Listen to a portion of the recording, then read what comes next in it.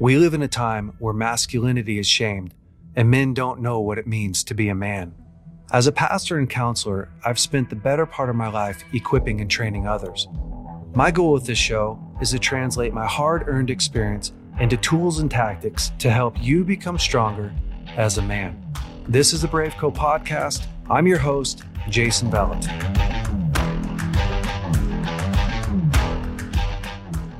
All right, well, welcome back to the Brave Co podcast. This week, I have one of my best friends, Cole Zick. And what's up, fellas?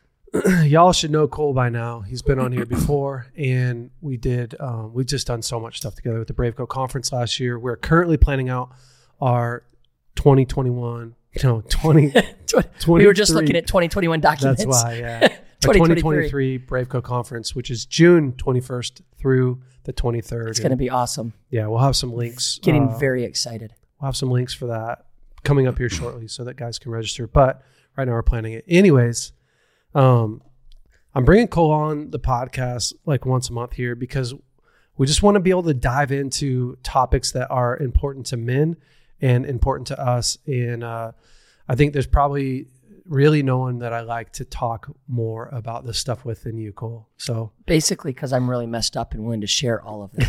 Yeah. Out of all my friends, I tallied. He's got problems. Let's bring him in here. You know your strengths, and you just lead into them. Hopefully, you know your weaknesses. Hopefully, you do. Maybe I'd have more strengths if I knew my weaknesses. Yeah, you probably would. Well, today we're going to talk about navigating hard seasons in marriage. Yep. But this also, it'll work out in life too. Yeah, so if you're not married, like don't check out because this is just it. And I think part of why we're talking about this subject is, one, I've just been through tough things. I'm laughing because the load of stuff that I've gone through in marriage, from losing my marriage, right? Yeah. To like nervous breakdowns and stuff like that. It's just, I've been through a lot. It's a nice thing about being your friend. Yeah. No matter what I bring, you've went through worse. Yeah, it is really funny. My friends go, well, I always feel bad until I think about you. And then I go, oh, I'm doing great. But if Jay can do it. Man, I'm doing awesome. Yeah. Yeah. And then they call and go, how do I do this? What do I do? Yeah. Yep, that's true. But I can attest. Yeah. And here's the thing is we don't think about it like this growing up. Like we don't typically think, man, I got to have a plan. I got to have a plan for hard times, or I got to have a real plan for being resilient, like building resilience inside of me, growing my capacity as a man. We don't think about that a lot. And mostly because, well, at least how I grew up, I watched my parents have some hard times. But I didn't have like these crazy hard times. And not everyone was like that, of course. So lots of guys were, abused, didn't have dads, all that kind of stuff. So I get it. But we don't typically think like life's going to be like this. Yep. But the truth is like, there is no way to have a healthy marriage without having a real plan. Totally. For navigating hard times. Because the only way to have fun, healthy, whole, like beautiful times in marriage is to navigate through hard times. Yeah. And otherwise you have, it feels fake and shallow. Like, I know people that just try to avoid the pain of the hard time. Yeah. The problem is you never have deep, real connection then. It's true. Like think about when you first got married, right? When Lauren and I first got married, we got married and Lauren became instant mom. Yeah. And I'm going to let you share a little bit about you. Yeah, like overnight. Overnight, right? Yeah. So we went on our honeymoon. I'm laughing so hard right now. Looking back, we go on our honeymoon, right, to Hawaii. We have this incredible time. And played Monopoly a lot, I'm sure. Yeah. Yeah. Yeah, no sex, but the beach was amazing. Yeah, beach and Monopoly. Yeah, some cards. And then we get back home. The minute we get inside the house, the kids are like, Mom, Dad, right? Calling her mom. That quick. Like instant. Wow. And so now all of a sudden she has the weight and responsibility of being mom. Yep. And she went from being single 25 years of singleness, doing whatever you want. And then overnight, right, she has a responsibility of a 13-year-old and 11-year-old and an 8-year-old or whatever, if the ages aren't perfect. But I mean, you get the point, right? Like she has all this responsibility. She walks into, I have to create a schedule. I got to create dinners for these kids. Right. Like there's no... Like all the other moms got to warm up. They got 9 months of mental preparation. Yeah. They got emotional preparation. And then it slowly built. And she's just, it's like taking a frog and tossing him in boiling water. Like right away. Yeah. And the amount of stress and tension that puts on her, but then puts on me. Yeah. And then on top of that, our kids were in very challenging times because all the divorce stuff, right? Like sharing kids back and forth and kids working through pain. And that first year, you know, my daughter just had such a challenging time. She was so young, right? Oh, she was 9. So yeah, she just had or maybe 10, such a hard time, internal struggles going on. And so it was like, man, what do you do when your kids aren't doing good and just so much pressure, right? Totally. And the only way, but think about it like this, right? Like the only way to have a really enjoyable marriage is to be able to work through that stuff. Yep. Because you can't avoid it. If it was just her and I, without the kids, without that extra pressure, yep, it's like, well, we come home from Hawaii and we just kind of continue dating. Yeah. In marriage, right? But like you guys didn't get that. You didn't get that. And listen, without kids, marriage is not easy. Right. With kids, it's dang near impossible. No, but it throws this complexity into it. And I think so many people, I heard this quote the other day. People aren't falling out of love. You don't fall out of love. You fall out of connection. Yeah, that's really good. Like not fall. Like you drift get out. Disconnected. You make choices that pull you away. And then you don't know how to keep that connection. Yeah. Well, dude, who the heck taught you how to be connected in conflict? Yep. Who taught you how to connect in hard times? Yeah. And man, good. when you look at like people who live really happy, healthy, whole lives, like I can think of a couple. I can think of like, you know, Bill, and I think of like Danny Silk, right? When I look at Danny, totally, like I'm smiling and I think about Danny, I'm like, oh, he's got a happy life. Danny's story, which, sorry, Danny, if you're watching this, I'm telling your story, was marriage sucked. Yeah. Marriage was so tough. And at one point, like there was so much conflict between him and Sherry. They were just like about to explode, you know? Like that's their starting point. Yep. Their starting point together is we come from two dysfunctional backgrounds. Danny's background was so dysfunctional. Yeah. You know, he had just a ton of different men in and out of his life. And he shared that before in this podcast. So I'm not like airing out his laundry. But it's like you take these two people who have really dysfunctional pasts and you put them together and we somehow think like that's going to this will make a healthy future. Yeah. And it's all just going to be easy. Yeah. But it's like, man, in order to have a real happy, healthy marriage and life, just life, forget even marriage, you have to be really resilient. Yep, it's true. And you have to, at some point, you have to think through like, can I handle tough things? Yep. And how do I get to the point where I can handle tough things? Yeah. What was it like for you and Kate? So we've been married 17 years. She didn't come home to 3 kids. Yeah. So it must have been a cakewalk. Yes, cakewalk, super easy for her. And she's married to me. So, yeah, that made it really easy. So, yeah, I mean, we got married young. We were married at 21 and 22. Yeah. You know, we lived in Sacramento, made, I think, like $34,000 a year or something like that. Oh. So I think. What year was that? 2006. Okay. So it's still like. Yeah, you're on the poverty line. Yeah, I mean, it still was not a lot of money for back then, even, right? No. So, but we didn't care. You know, it was the two of us. We were in this tiny little apartment. We bought a futon for $200 that I had to glue together every 6 months because it was wood and it fell apart. And we got our dining room table for free and our bed for free. And it just, none of it mattered. Yeah. Right. Like we were just in love and we got to come home to each other. And yeah, I think, you know, this is pretty, you know, we share this a lot on, you know, in different areas with Moral Revolution, but She had quite a bit of trauma from her past that was unresolved. And so the tension in the beginning part of our marriage was lack of ability to connect. Just like intimacy. trauma with her parents, or sexual stuff. You know, she was sexually active in like 12 years old, 7th grade. Yeah.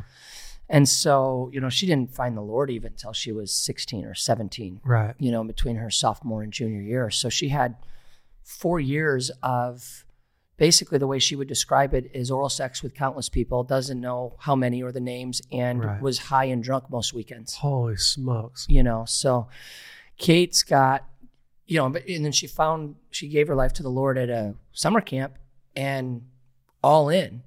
But at 16 or 17, doesn't know anything about soul ties and counseling and that type of stuff. You know, she did what she could with the knowledge that she had at each step of the way. And we get married and realized the first few years, like we were probably having sex every other month.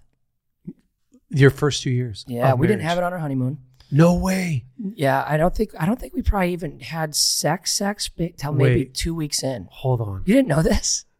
Bro, maybe I knew this. But it's hitting different right now. I did not remember it. Yeah. Okay, so can we talk about that? Can we talk about your honeymoon night? Yeah.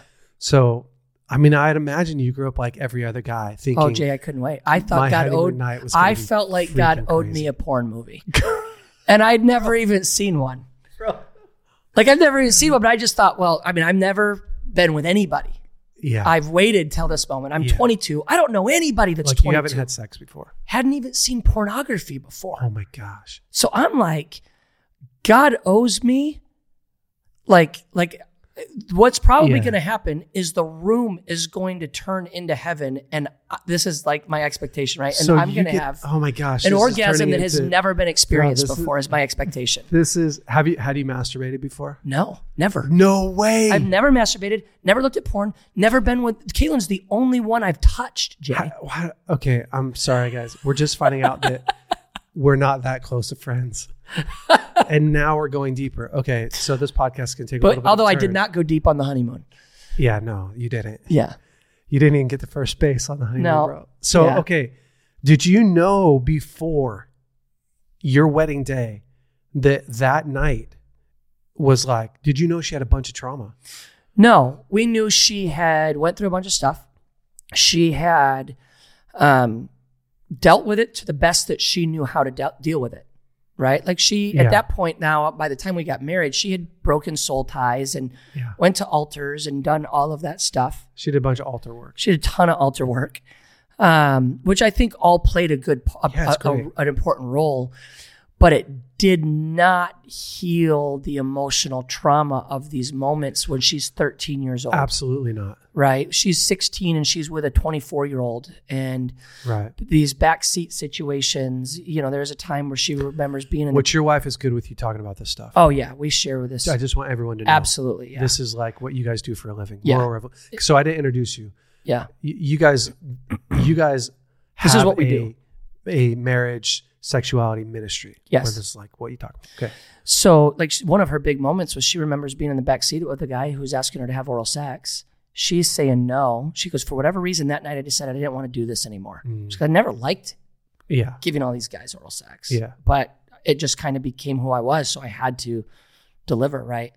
And she said she recounts, I sat there and watched the clock for 45 minutes. He gave me reasons and things and basically said, I need you to do this because you've already led me. Don't be a flirt. Don't, you know, I've got blue balls, like all these things that he's using to manipulate her into it. And finally she just gives in and does it. Because she's like, I felt like, what else? I got to do it to get out of this. So traumatic. And a lot of her scenarios were where it was, you know, she said, I wasn't ever raped. I said yes. You know, she wouldn't label any of the situations abuse necessarily, but what she does is culture pressure, social pressure, pressure from peer pressure, all of that stuff. And so we got into marriage and I would just touch her back and she'd tense up. You're like, well, she wasn't doing that when you were dating. No, because I wasn't asking her to do sexual things when we were dating. That's so crazy. Like our unconscious mind, right? Yeah. Like she wasn't even aware that was going to be her response. At all. Once sex was on the table. How far did you guys go just dating? We kissed and touched. Okay. Never had oral sex, never had sex. But when you touched, was she into it? And I'm not asking that she for would like weird reason. Yeah. When we would kiss and make out and stuff, I was surprised at the passionate kissing that we led into, because that was even farther than I had never done that with anybody. So, we crossed our personal lines dating. Easier to justify and you didn't see the trauma in there. None. She wasn't like, wow, I'm having this crazy, like, I'm afraid I'm having this crazy experience. No. So then you get to your honeymoon night. And now sex is on the table, oral sex is on the table, mutual masturbation's on the table, all of these things that are now possibilities. And at first it was physical pain for her. We actually did discover 4 years in, she had extra tissue in her vagina, and it caused sex to be incredibly painful. Got it. So once that was addressed, she had surgery to have that removed. Once that was done, she thought, I'm good. Did you even try to have sex the first night? Yeah. Oh, you did? Yeah. We called our pastor, got on. Absolutely. No way. We called our pastor, Doug. I go, Doug, his wife is Gretchen. I'm like, put Gretchen on the phone. Sex isn't working. We're doing something wrong. Tell us what's going on. No way. And all four of us sat there and talked about what to figure out how to fix. That is amazing. Yeah. So we tried. And then we tried on the honeymoon a few more times. How was that for you? I'm not saying like I'm saying like, dude, your whole entire life. Massive letdown, tons of disappointment. I think, trying to remember back 17 years ago, as far as in the honeymoon moment, I mean, definitely felt very angry, frustrated, and disappointed. And yet then trying to kind of guard my feelings because I don't want her to feel like she just ruined our honeymoon. Was she crying? Oh, yeah. There was lots of tears. I mean, I would say the first 6 years of our marriage were failed sex attempts. Wow. I mean, we would try to have sex. It wouldn't work. And we wouldn't even try for another month. No way. Yeah. Like it was. Were you guys talking about it? With anybody that would listen. We talked, we were at a staff retreat. I bet you guys are so. You know me enough, Jay. Yeah. We're at a staff retreat and we get done with the staff retreat and we're new youth pastors on staff, right? Gosh. And we go to our senior pastor and his wife, because they seem like they have a great sex life. They're talking about it on stage all the time. So we were in this thing and we're like, why don't we see if they'll go and like maybe afterwards, can we just talk to them? Maybe they'll know what our problem is. So we're like, hey, could we talk? And they go, yeah, why don't we go out to dinner together? And they take us to P.F. Chang's. They're probably thinking we're like, how do we manage our money? Yeah. So we sit down at P.F. Chang's and we're like, so we don't really have sex. It doesn't really seem to work. We can't figure it out. Can you guys tell us what to do? And they're like, bro. Well, the penis goes in the vagina. Like, I don't even remember what the response really was, but they just were shocked. So shocked. And so we had talked with them. We had talked with, Doug and Gretchen, who had married us. We were really close with them, still are. Anybody that we could. We were like. So it wasn't like this thing that you guys didn't talk about, and then like you visit it once every other month. I would say we probably didn't do much talking the first year. We just kind of felt like, hey, this will work itself out. Yeah. She went to the doctor after the honeymoon. The doctor said you should have had sex before marriage. Your vagina would be stretched out and it wouldn't hurt. No. So you just have to have a lot of sex now and you'll be fine. Oh my gosh. So we did then once we started to realize, oh, this is, I would say that we didn't realize even fully that it was emotional for Kate until after Caleb was born, when she had the tissue removed. Because then, so she basically just thought, the reason I feel triggered is because it's physically painful. Who would want physical pain? Right.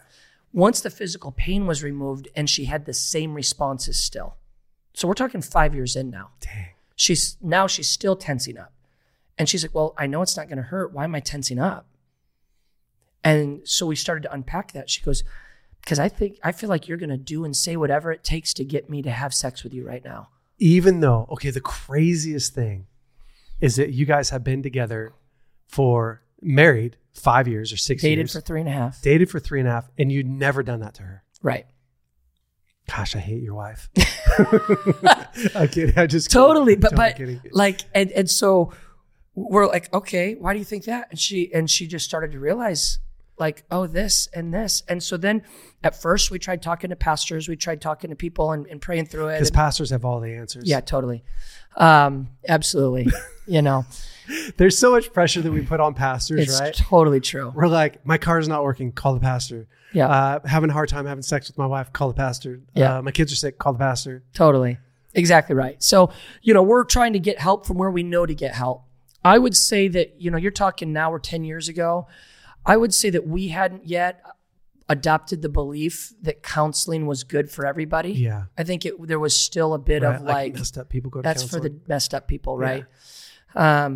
And so we start to realize that we're talking to pastors, we're trying to be intimate, have sex. Most nights end in tears. She's crying. Gosh. I'm angry. We're looking the other way on the bed and we're falling asleep just trying to deal. That's what I'm talking about. And I'm talking the lowest moment, the lowest period, which you're going to think in a minute I'll tell you what you'll think was the lowest period. But I would say the lowest point was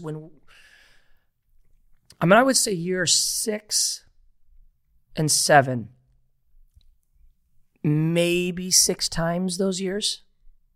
Maybe. Golly. Like, I don't know. I wasn't counting, but you know what I mean? Maximum 10 times. Yeah. In the year. And never one time having an awesome experience. Oh, never having an awesome experience, ever. It was Caitlin's gritting her teeth through it and figuring out how to manage it because she loves me enough to let me get off. And sex was basically about me getting off then at that point. And because I didn't come in with a porn addiction and an orgasm addiction and a dopamine serotonin addiction in that area, I was actually like, as frustrated as I was, I hadn't built this big, huge sexual appetite that had to be fulfilled. Thank God. Right? So, and then it got to the point though where, okay, the pain's gone. Maybe it had been 2 years now. I don't know. We've talked with everyone we can talk with. We've prayed and we're still there. And I just, and then she's now feeling like I'm ruining our marriage. Yeah. I'm you don't deserve this. This you don't deserve this because you waited till you were married and you have to deal with me and all these things. And I did my best to never make her feel that way. Yeah. Not that I was probably perfect at that all the time. Well, right? You're feeling so disappointed and after 6 and tired. Totally. So it's like, how do you hide that? It was tough. And so we get to the point one night where we tried to have sex, couldn't do it. Caitlin starts crying in the middle of it. She just does not want to do it. And we get, we start talking through it and fighting through it and, all of the things that went with it. I'm just laughing because I'm like, that's just the best night, right? I'm literally picturing the bedroom we were in too, like that house that we lived in. Midway into sex and you're in a fight and your wife's crying. It's like, is there anything worse on the planet than that? No. And the worst part is you thinking, well, she's crying. Am I horrible if I just finish before we actually work through this? The fact that thought even comes into my mind is the worst thing on the planet. Yeah. Because then you're like, oh, I'm a monster. Yeah. What's wrong with me? I'm not human. Do we have to edit that? You don't have to for me, but yeah, I'm kidding. So that night where it kind of, I would say was probably ended up being the best night of our life. Wow. Because we hurt through it. We cried through it. We probably yelled through it. I don't remember all of that was entailed. But what it really did to the marriage is it made her feel like the inferior part of the marriage because she could not give me what I was able to give her what she wanted. Yeah. She was not able to give me what I wanted, which caused her to constantly feel like so much shame. The brokenness is because of me. Yeah. All of this stuff. She was never fully like who she is today is not even close to who she was then. And the narrative of you have to wish you were with someone else. You have how could you want to be with me? Da da da da. And it got to a point where once the emotions had subsided a bit, I go, Caitlin, I don't have some time frame that I want to be having great sex by. Mm. But what I do want to know is that we're working on it and you're working on it. Like, I want to know we're not going to be stuck here. Right. I go, if we're going to be stuck here forever, it's very overwhelming. Yeah. If you will get help and we will get help. I'll go to counseling. If we'll like just at least take a step in that direction, that gives me enough hope to say, okay, let's keep going. I don't regret marrying you. Yeah. I don't wish it was someone else. Right. I'm good in that sense. And so that led us to go to counseling. So we get into counseling. We both go to the first session. Like a sex therapist? She was a marriage therapist. I only saw her the first time, and then Kate saw her for about a year and a half. Yeah. So I don't know exactly if she was a sex therapist, but Caitlin, when she tells a story, she'll say, after I went to bed that night, she got online and looked up Christian sex therapists. Like she's like, okay, I've got to solve this.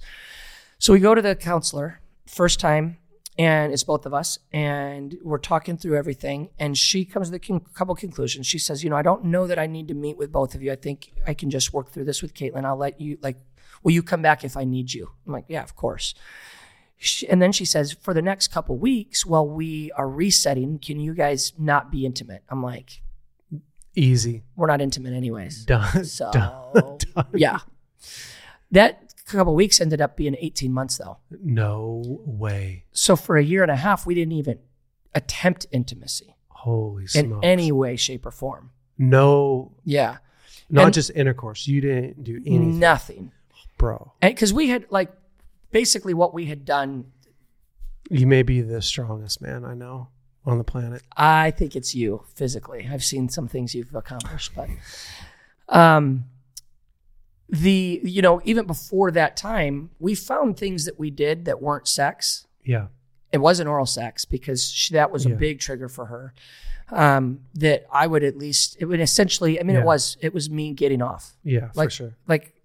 That's just the reality of it. There's no intimacy, but it was at least was satisfying the bit of urge that I had. But not even that. Even got to the point in that year and a half where our kissing was very minimal because I'm like, who wants to turn that engine on? I don't want your lips on my lips. I can't handle that. There's no way we're kissing because just the thought of hugging you, I'm done. Yes, exactly. I can't see you in the bathroom. I need you fully. When you get out of the shower, you dress quick. So we went through that year and a half, and that was honestly what did it. She went through we had a really phenomenal counselor. Caitlin went through a thing called EMDR. Yep. That really helped unlock the trauma. Yep. She diagnosed her with PTSD. Yep. So those experiences, you had PTSD, which we never even would have thought to associate that. Absolutely. Right? You think war or car accident, stuff like that. Yep. 18 months gets over, and we basically redid a honeymoon.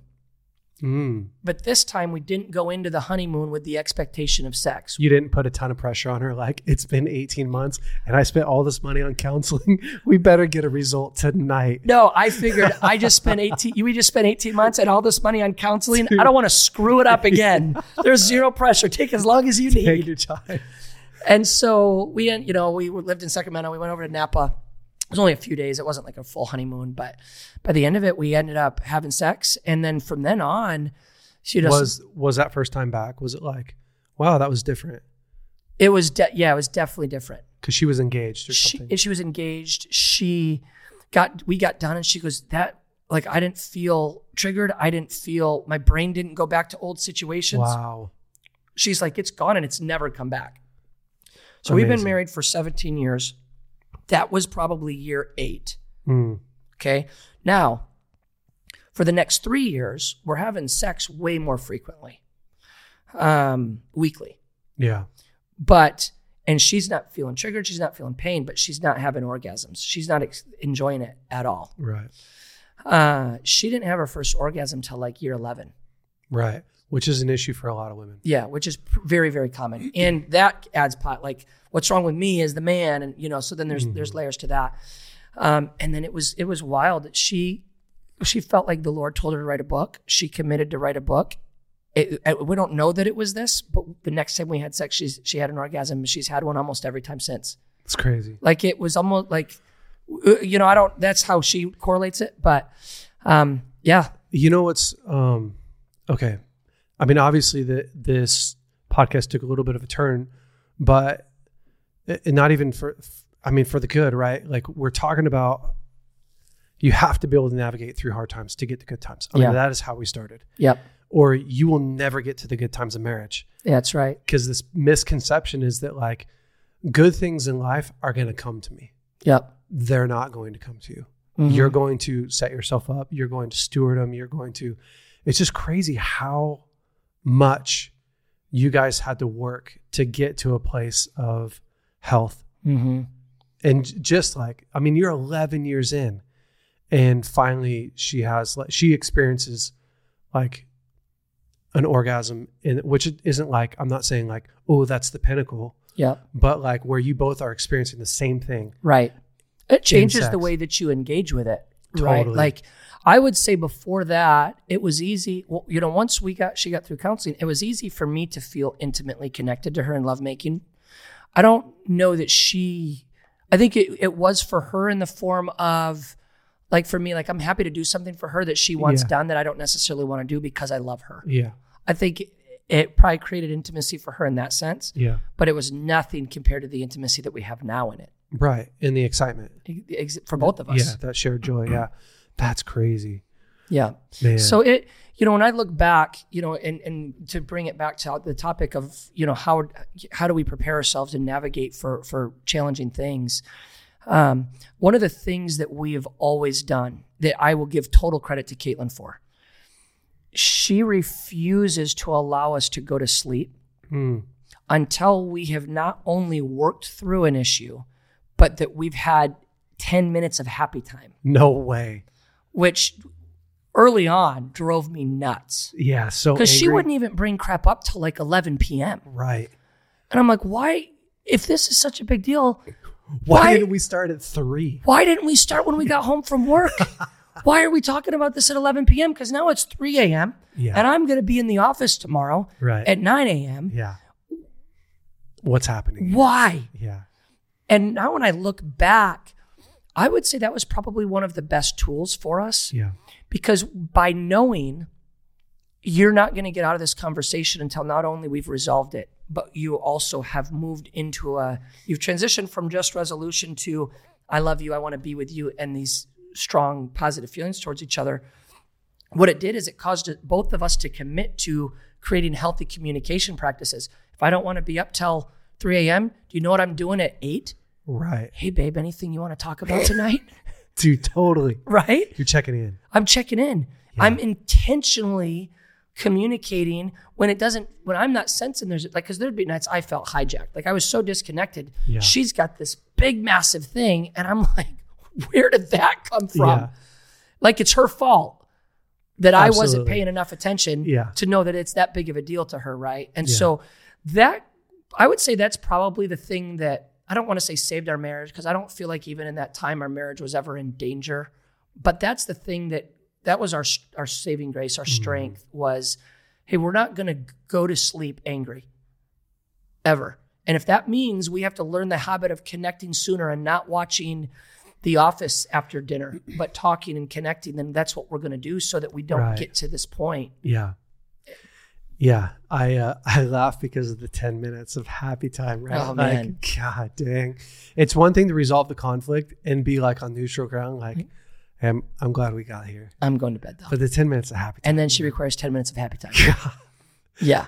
What a beast. She's awesome. She is a beast. And I would say the older we've got, the more mature we've gotten, the less time those conversations take. Yeah. A conversation that took 4 hours 15 years ago takes 30 minutes now. It's true.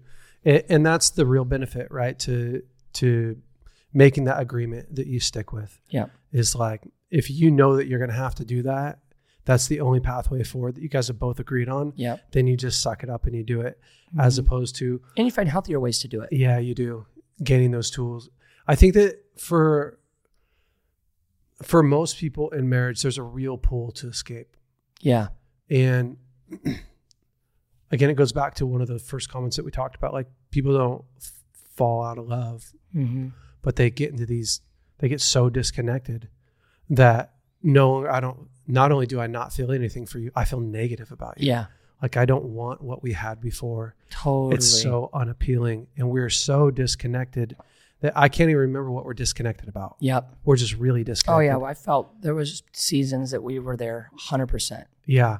And so I think, for guys, for sure, because mostly it's guys listen to this podcast. A lot of women listen to it too. But the pull to escape, the pull to like, I know for me, and I think I can speak for every guy, almost every guy, when you don't feel good at something, you don't want to do it. Oh, absolutely. Like I just don't even want to try. I would rather, I'll stay at work till I'm really busy. Like I'm finding things to do so I don't have to come home. Oh, it's so true, Jay. And address this chaos that I don't know how to fix. And man, that just compounds the problems, right? Absolutely. Instead of going, hey, I feel like a poser. I don't know what I'm doing, or I'm really dreading coming home. We just don't. We find reasons to not, or we find reasons to avoid the stuff that we're going in. And man, it's true. Yeah, it just sinks us so fast. And once you get into that mode, I think guys have to look at this as a warning sign, right? Like when you start avoiding things in your life, especially in your marriage, when you start avoiding that should be a red flag to you. Absolutely. Time does not heal all wounds. Time only heals the wounds that have been sanitized. Bro, it's true. Yeah. Otherwise they turn into gangrene. It makes you forget why you are the way that you are. Yeah. In time. It's just like, I can't even. So I think that guys should like evaluate their life, evaluate their marriage and go like, man, am I avoiding a bunch of stuff here? Have I settled for something I shouldn't settle for? Yeah. Have I avoided something I shouldn't be avoiding? Yeah. I'd love to talk about expanding your carrying capacity, because one of the things that we were talking about earlier is one of the most challenging things in life often isn't what you're going through. It's what others are going through around you that you have to carry. Totally. And I think it's Ephesians 6 that talks about carrying one another's burdens, right? Like we have our own load to carry, but then we have a burden. And when you look at the definition of a burden, that definition of a burden is something that if carried alone would be damaging. And we know that no person was ever meant to live alone, right? And that's like a whole nother podcast about loneliness and how people are so lonely right now. But as a dad, if I just think about myself right now, I have 5 kids and a wife. So as a dad. Has that gotten normal when you say I have 5 kids? No, not yet. Because it still feels like it slaps me in the face. I know. And it's not me, it's you. Yeah, I have a 23-year-old, 21-year-old, 18-year-old, 3-year-old, and a 10-month-old. So for those that want to just experience great joy, go back and find the Instagram video of Christmas, your dad reading the Christmas story to Edie. Yeah. I've watched it like 5 times. It's amazing. It's wonderful. Yeah. It's on Instagram. It'll change your life. And my kids are incredible. But the reality is like, man, if it was just me, if this was just it's just single, I look at single guys and I'm like, dude, you don't have any problems, which they do. But you know what I'm saying? It's like when a single person tells you, gosh, I'm exhausted. Oh my goodness.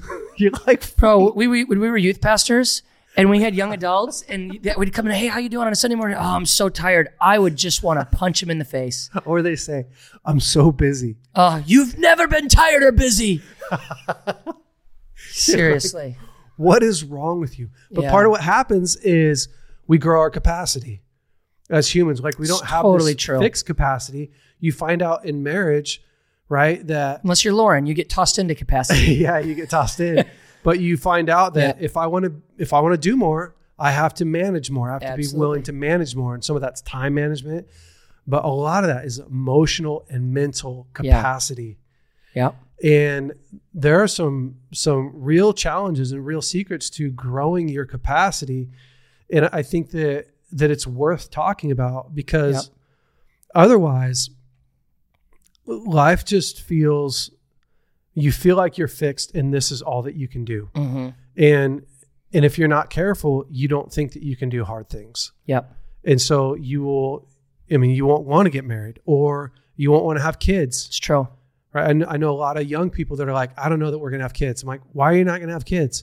Well, they're just so hard. Yep. I'm like, well, how are you going to have anything enjoyable in your life? Long lasting enjoyable if you don't have kids. And I'm not saying that you can't. I'm saying as a married couple, like It's true. if you don't have kids, what's next? What are Yeah. you going to build? Because you have to put time, effort, energy, suffering into something 100%. to really enjoy that. But I want to just kind of talk through like how to grow your capacity. Yeah. And because I think that's a big deal for people. Yeah, I agree. I think for me, the advice I would give to people on this is intentionally choose the harder thing on a choice. Like just the next time. The next time that you have to decide between two things, pick the harder one. Just for the sake of teaching yourself that you can accomplish hard things that you don't think you can accomplish. So like when we got married, I felt like I knew nothing about carpentry, fixing things. Yeah. Like my dad's a builder, her dad's a builder. They're both contractors. And I never had fixed anything in my life. That's not intimidating. Yeah. Oh, right. Totally. Like her dad builds $1 million homes. My dad's a real estate and contracting genius. He's built his own company. Like so we get into our first house and this little piece of trim falls off the cabinet. And she's like, hey, can you fix this? I'm like, I don't know how to fix things. I'm incompetent. Yeah. I'm not that guy. Yeah. We have to wait till one of our dads come. And so this wood piece of trim, Dude. like the crown molding on the top of the cabinet just sits I just put it up on the cabinet and we're just waiting for one of the dads to come whenever they were going to come, right? And so we're youth pastors at this time, and we decided we wanted to renovate our youth room, but we had a very limited budget to do so. So we had gotten enough money to buy all the flooring. One of the leaders in the youth group, her dad was a flooring guy. So I asked him, hey, would you come over and show us how to do the flooring? It's like a pastor ask. You know what the pastor asks? No, for sure. What was I really doing when I was asking him to come over and show me how to do it? You were asking him to do it. I wanted him to say, I'll just do it for you. Yeah. So he comes over, takes 2 hours, literally does what I ask, shows me how to do it, and says, have a good one. And he walks out the door. And so you know what I did? You figured it out. I installed the entire floor in our youth room. Yeah. And I got done. It was the first any type of anything like that I'd ever done. And I had defined myself as I don't do this stuff. Yeah. And I got done, and I don't remember a time feeling more like, Proud of yourself. oh man, just like, that was better than any sermon I had preached that far in my life, right? And I'm exhausted. It took me a week. I had some help. I got home, and I'm exhausted. I sit down to eat, and I'm feeling just like the man. And I look up at the piece of trim sitting on the cupboard. And I go, literally, it's crazy what doing the hard thing once does. Because I look up at it, and I go, I could fix that. Didn't even think twice. Yep.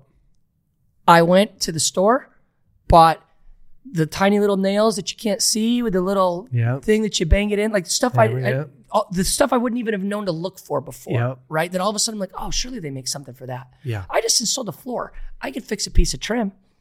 And now, 12 years later, I have built an entire in-law quarters. I've installed multiple floors. I've done drywall. I've done insulation. I've remodeled a bathroom. Yeah. And more importantly, it doesn't matter if you have the skill set or not. What you learned is that you can learn.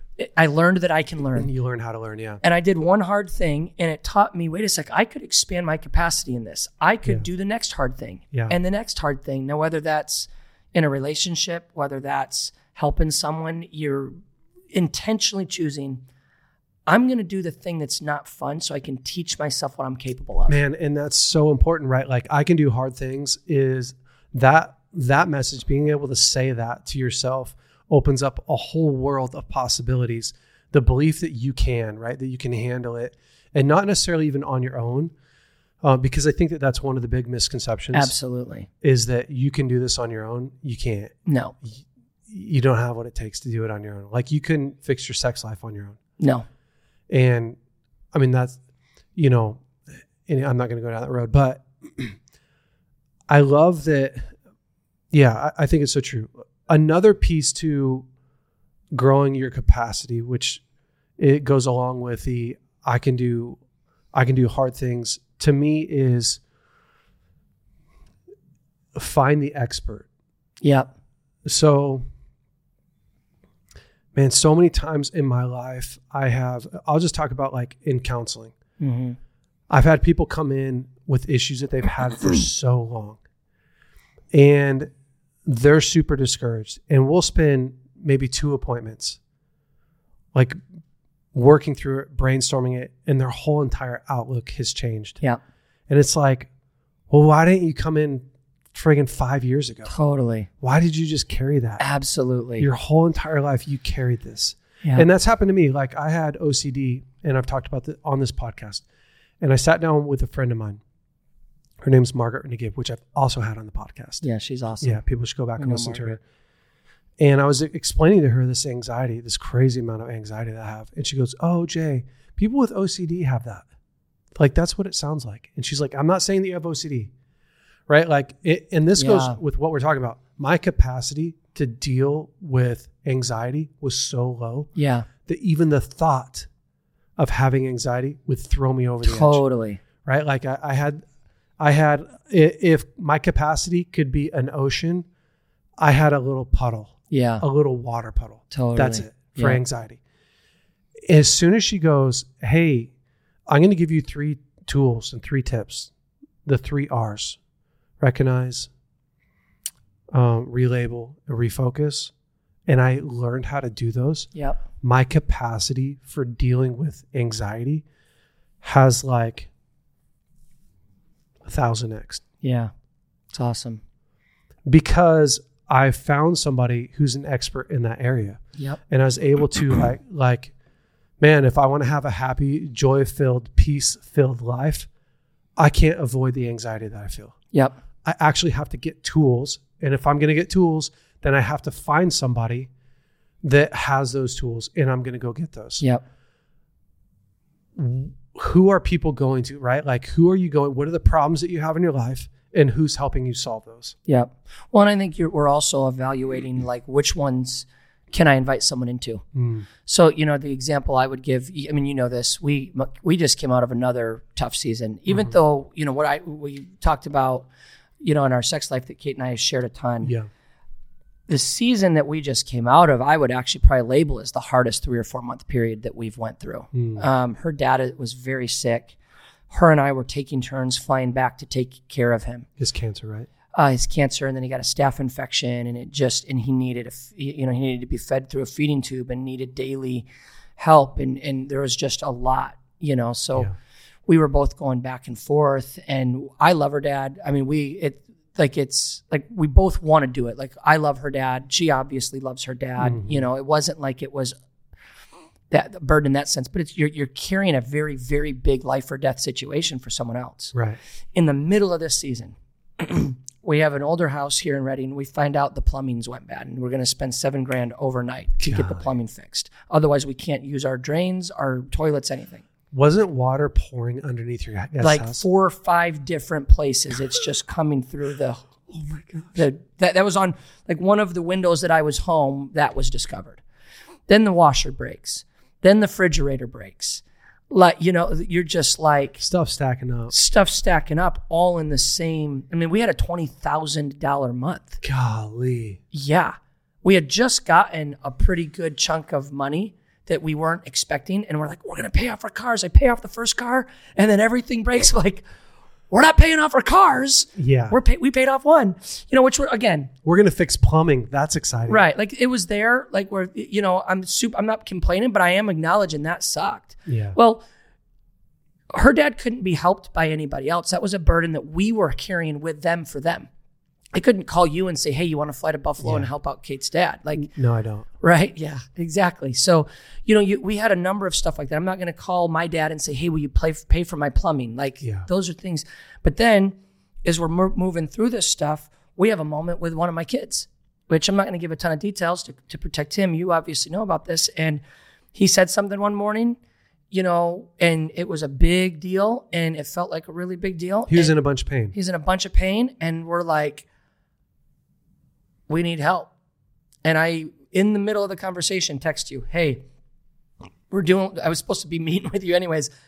First of all, I'm not going to make it to the meeting. Canceled the meeting. Second of all, I might need you in a minute. Yeah. And I think that's probably the that 3-month season is a really good depiction of it. Because as a man, I am called to bear other people's burdens. Yeah. My wife needed me to help with her family. I'm happy to do it. I'm glad that I was able to. I had to take care of my family and the needs at home. And then we got to something where I'm like, okay, this is something I can get help from. And you know what? I'm not going to wait a week, a month, 6 months. Hey, Jake, can you come over in an hour? Yeah. Because it felt like, number one, my capacity I was already maxed. And then for it to be my kid, who it's so different when it's your kids because there's so much more emotion. It's unlosable. Yeah. I can lose the plumbing. Yeah. I don't want to lose. Yeah. But I can lose. I can't. I got to win this. Yeah. So I think for me, when you're asking for help is being aware, like, what are the things that it's your God-given calling to carry? And then what are the things that you better call for help? And the quicker you do, the better the outcome is. Yeah. I think that's the reality you're right. People wait too long. And the sooner you get triaged there a lot of times, the better and the quicker and the more complete the healing process is. You know what's been so cool in this past couple years is this past couple years, I look at my life, and one of the things that's allowed me to do more is I have way more qualified friends in my life. And totally. Part of that's just age, but part of that has been intentional. Like, this guy, I need somebody in my life that can help me, work through business stuff. I need somebody in my life that can help me do some planning. I need somebody in my life that can help me in wire in a sprinkler system. Yeah. I called you over to help me do that. But that has been so massive. And when I start to look at my life, right? Like, if I was to go, I oversee the Transformation Center, which is our counseling department at Bethel. I oversee our men's ministry, and you help me with that together. I oversee Brave Co, of course. 5 children. Yeah. The kids. And then when I start to look into those different worlds, I have these other guys and experts that are in that world that are helping me do it.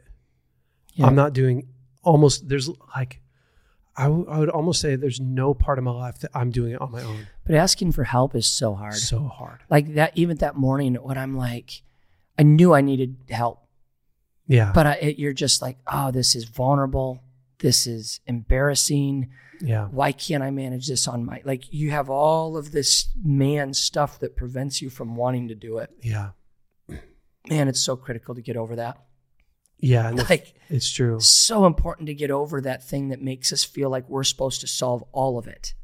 Because you end up my kids would then be confined to my weaknesses. Yeah. Like my son wouldn't. It's so true. Be on the path that he's on right now had we not asked for help quickly. Yeah. It's so true that our ego is, it's one of the things that just kills us from really moving forward. I would say it's a strength of yours. Like what you're saying, I would describe you that way. I mean, to a T. Like, I feel like you are so good at intentionally saying, hey, I'm a man and I will carry my stuff, but I'd rather do it together because we'll be way more effective. I learned it from my dad.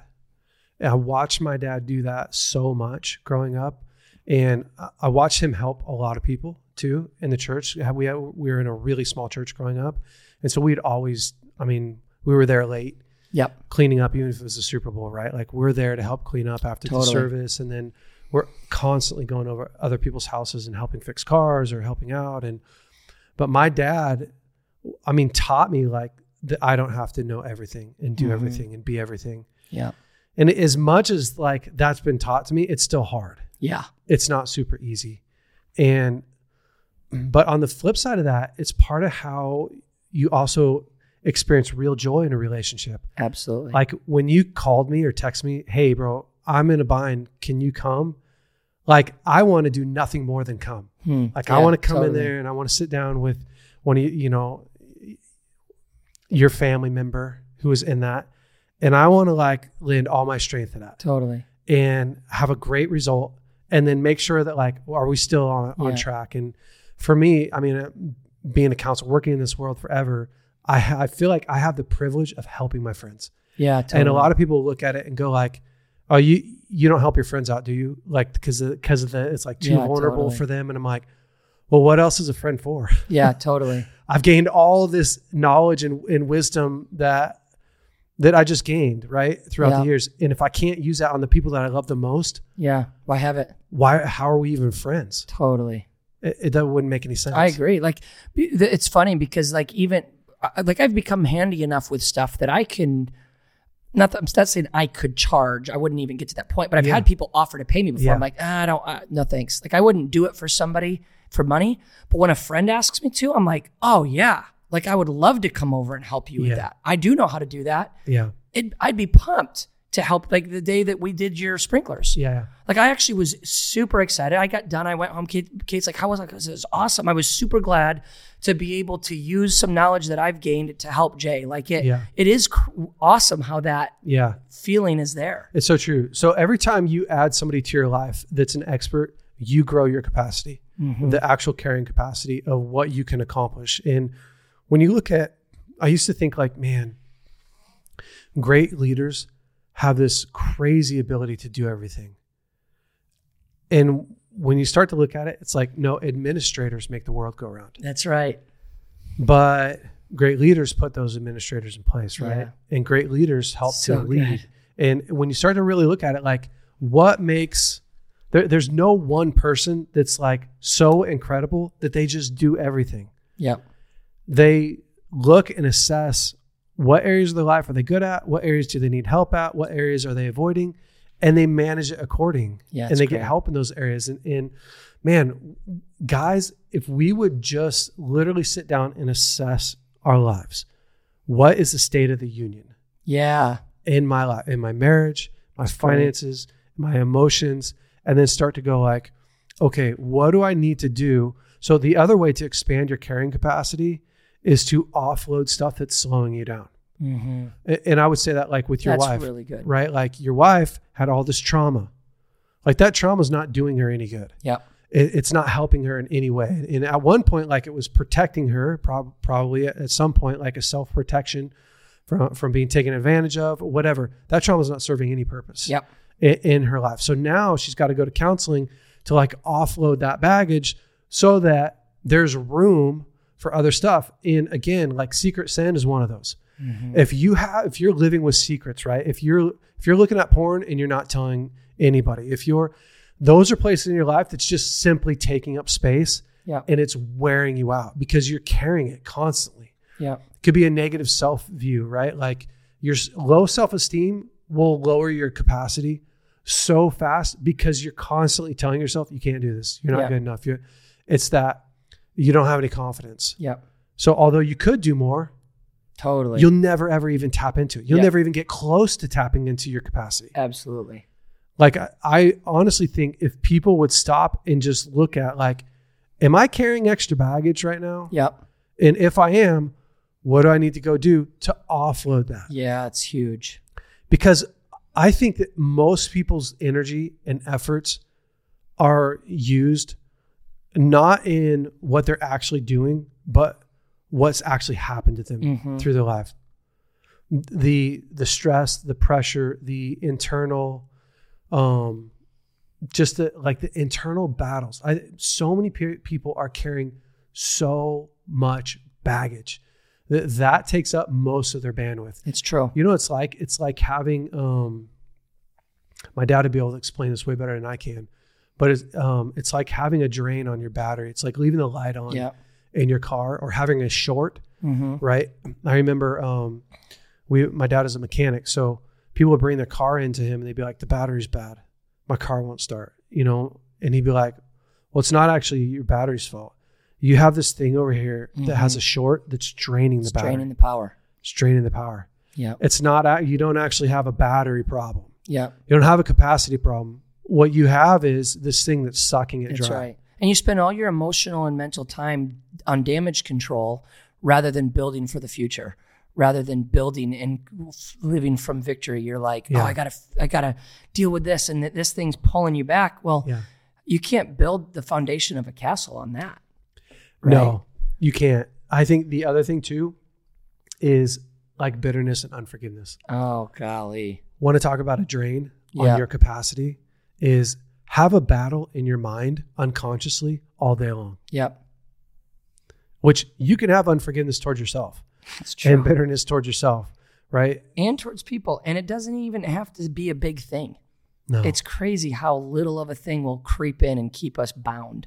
Yeah. Yeah. Which again is back to, listen, if you could have fixed that your own, you probably would have already. Yeah, that's right. So who do you need to reach out to go and actually begin to address that? And yeah, man. Well, there you go, gentlemen. Yeah. I just get excited because if we're circling back, like there's this idea of, so Angela Duick, she talks about